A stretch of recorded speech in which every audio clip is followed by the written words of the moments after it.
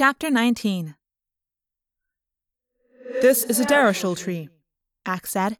He pointed to one of the asparagus-like spears that grew straight and tall. He was showing us around while we recuperated from the morphing. "And that we call Enos Ermorf." "What?" I didn't see what he was pointing at. "That, the way the lake curves forward into the grass, framed by Darashul trees." "You have a word for something like that?" I asked.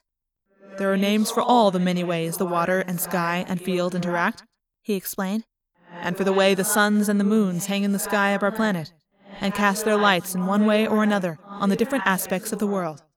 Rachel caught my eye and silently mouthed the words, "He's cute." Then she winked. I wasn't sure I agreed. Andalites are halfway between looking cute and looking scary. You can get past the weird stalk eyes and the fact that they don't have mouths, at least, not that you can see. But that scorpion-like tail is far from cute. It reminded me of the sharks. "You all live here?" Marco wondered. "I mean, just out in the open? Out on the grass?" "Where else would we live? Here we have space to run. There must always be space to run." "This is like actually being on another planet," Jake marveled. "This is all like part of the Andalite world." "Yes, we take our home with us into space. It angers the Yeerks," he added grimly. "Why do they care what you take into space?" Marco asked. "It is part of everything they hate, and would destroy if they could. The Yeerks would take our world and make it as barren as their own. As they will to your planet, unless they are stopped." I grabbed Ax's arm. What are you saying? What do you mean about making the planet barren?" He turned his big eyes on me. "The usual Yeerk pattern. Once a planet is under their control, they alter it to suit their own desires. They will leave enough plant and animal species to keep the host bodies fed, humans in the case of Earth, and the rest they eliminate." He said it like it was obvious, like it was just something I should know. He started to move on, but I held his arm tightly. "Wait, I don't think I understand you. What do you mean, they eliminate species?" "They eliminate them. They will make Earth as much like the Yeerk homeworld as possible.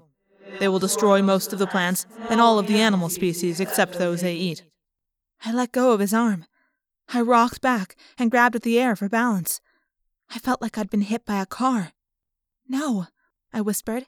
"That can't be. You're just saying that because you don't like Yeerks." The others were staring. No one was moving.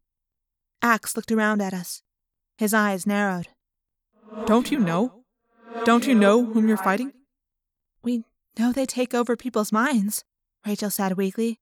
"Yes, and that is one of their great crimes. But the Yeerks are more than that. Yeerks are killers of worlds. Murderers of all life.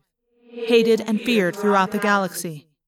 They are a plague that spreads from world to world, leaving nothing but desolation and slavery and misery in their wake." I felt cold. Small and weak and cold and afraid. I looked around, but even that inviting, lush, Andalite landscape did nothing to warm me. Up in the sky and all around us, I felt the immense pressure of the ocean waiting to rush in. "There are only 3 races left in all the known galaxy that still fight the Yeerks," Ax said proudly, "and only the Andalites can stop them." "How long until your people return to Earth?" I asked. He hesitated. "1 of your years. Maybe 2. 2 years!" Jake looked stricken. I went to his side and slipped my arm through his. 5 kids against an enemy that has destroyed half the galaxy. 5 of us." Ax gave that smile, the one he did with his eyes. 6, my prince," he said. 6? Well then, Marco said with grim sarcasm. With 6, it shouldn't be any problem. How did these Yeerks get this far? Rachel demanded. How did this happen? If you Andalites are so tough, why didn't you stop them a long time ago? How did a bunch of slugs who live in dirty ponds manage to become so powerful? Ax looked at her. "I am forbidden to tell certain things." Rachel's eyes narrowed dangerously. You're telling us all of planet Earth may be scheduled for destruction, and we are the only thing standing in its way, and you are going to keep secrets? I don't think so. The Andalite looked angry, but no angrier than Rachel. Look, I feel ready to morph again, I said, interrupting the tension. Rachel was angry because she was afraid. What Ax had told us had shaken her. It had shaken all of us. I guess we felt enough pressure already. We didn't really need to think that every living thing on the planet was depending on us. It was kind of a lot to handle.